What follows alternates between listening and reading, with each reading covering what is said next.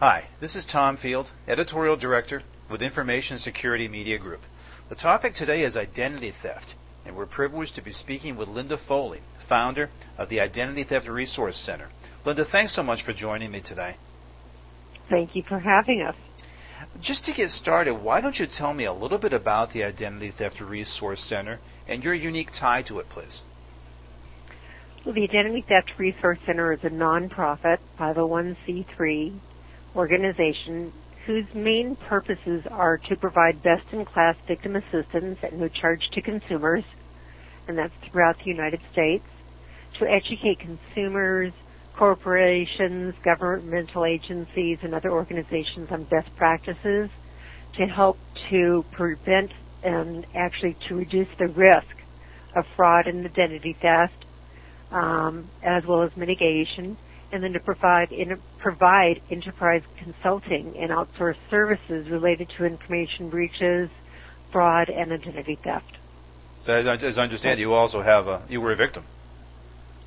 Yes, I was a victim of identity theft. In fact, the unique tie that most of us have to the Identity Theft Resource Center is that almost everybody in this office has been a victim of identity theft or personally knows someone who is a victim of identity theft. So we have a very unique group of people who work with the Identity Theft Resource Center, which I think makes us more caring, professional, and more empathetic to the victims and consumers who call us. Very good. Linda, what have been sort of the greatest identity theft concerns so far in 2008? Based on the calls we're receiving, scams probably head up the list. A lot of people are calling in wondering, is something a scam? What do I do? I think I just responded to a scam. They're also calling a lot about what are these for-profit consumer products? Are they of any value? I think what is most misunderstood about identity theft is that it's not just a financial crime, and that a lot of these consumer products only help in the area of consumer crime. They also ask, do I have to purchase a credit monitoring service? Or, if I become a victim, who's going to be there to help me? Do I need to purchase a resolution service? Without understanding that there's a lot of programs out there that provide services without charge, including the Identity Theft Resource Center. Now, Linda, given economic conditions, we hear a lot about the heightened threat and opportunistic crimes. What are your biggest concerns about identity theft as we transition into 2009? We have several of them. I think as credit becomes harder to get, and as we are tightening up the world of credit fraud, and the banking institutions are doing a great job in that, as well as the retailers, that we're going to see more check fraud, because that is not nationalized as far as a merchant receives a check and has no way to confirm, is this an open account? Is this even an account that really exists or not? We're seeing identity theft of children, of the deceased. We're seeing more breaches. I don't know if it's because there are more or people are just reporting them more. And then we have seen in the newspapers recently a lot more cyber crime, where we see large professional organized groups that are using the Internet to commit identity theft and fraud. A couple questions that are related for you. One, in your experience, how are banking institutions doing in helping customers avoid identity theft, and what can they be doing? Banking institutions can be doing a lot in terms of education. Each month you send out a billing statement, you could be including a newsletter which explains some of the scams that are currently going on. The FBI has a sheet on scams. We've seen some of the financial institutions that post that in their lobbies have reduced scam risk, or that their tellers are looking for problems, especially with the elderly, who seem to be targeted on telephone scams, but when they see them withdrawing large quantities of money, they're asking, did you just get a telephone call saying you've won something? Or, it sounds a little nosy, but in fact what they're really doing is saving this person's entire security. On the other side, banks and financial institutions have also made it harder for victims of identity theft we're seeing them move a little more slowly in terms of helping to clear up the mess that the identity thieves have created. That's interesting. What have you found to be most effective? I hear a lot from the banking institutions that say that, the statement stuffers don't necessarily work because they kind of get tossed out. I think it depends on the format that the statement stuffers are in. If it just looks like another fold-up, rather than maybe a trifold with a great big headline and something in color that will really draw the attention of someone, if it just looks like another one of those sheets of paper in there, I'm probably going to throw it away also. People do go into banks. That's why something on a wall saying, these are the most recent scams that we've heard of. That's a good point. Do make a difference.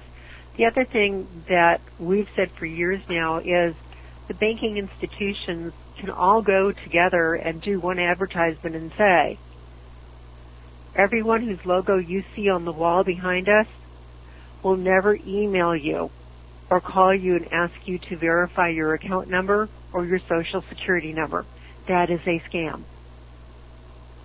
Wouldn't that be fantastic? Now, that seems to be something that individual institutions do, but as a consortium, as an industry, I guess, no, you don't see that. You don't see that, and that's something that would open the eyes because people are receiving these and they wonder, could my bank be doing that? If they're told, as a matter of fact, across the country, the financial institutions are not going to do this, then there's no question about it any longer. Right. What are some things that consumers can and should be doing to help themselves and to protect themselves? They need to be informed about what is identity theft.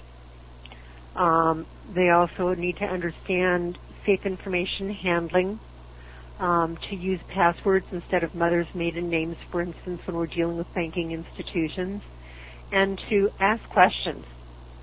Why do you need my social security number? What will happen if I don't give it to you? Is there an alternate number or an alternate system that we can use to help identify me? Yeah, that's a good point. I mean, even recently, going to get a new wireless device, I found that they wanted a social security number. When I asked why, they really couldn't answer it, just because they have a space in their system where they're supposed to put that in. Correct. So we need to be less compliant and ask more questions. Linda, you've been involved in this for a good deal of time now. What do you find to be most misunderstood about identity theft as it affects people now? Most people believe identity theft has to do with check fraud, with someone using your existing credit card, opening up a new credit card, or some of them even think about check fraud. But it goes far beyond that. We have younger thieves. We have people who are targeting specific populations, the elderly, children, critically ill patients, those who speak limited English, for instance, that there is criminal identity theft, that people can use your information and get a job which may affect your benefit status one way or the other. So that it's not just a single crime, but it is really an umbrella term for a number of different crimes. And I think the most misunderstood crimes are medical identity theft, criminal identity theft, things that relate to government issues such as welfare benefits and such. Now we're coming up to the turn of the year, so I'm going to ask you sort of a two-part question here in terms of New Year's resolutions. In terms of banking institutions, who certainly we speak to, and individuals, what are the resolutions that they should be looking at going into 2009? Okay. As far as banking institutions, I think their resolution should be to audit their information handling procedures, update them, and to set a written policy so that we are minimizing the amount of information that individual people see and that it is being handled in a safe way, so that we're not going to continue hearing about backup tapes that are not encrypted that are being transported from one place to another.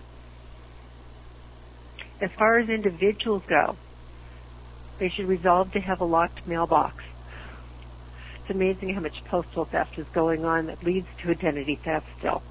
That they have a locked mailbox, that they don't carry their social security card on their body, and that they start to ask questions. Again, why do you need my Social Security number?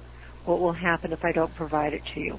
How will you store it? And when you don't need it any longer, how will it be destroyed?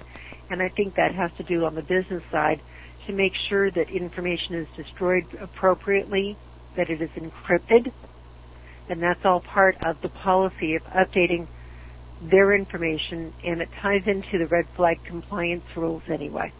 Very good. I'd be remiss if I didn't ask you, how about the Identity Theft Resource Center? What's your resolution for the new year?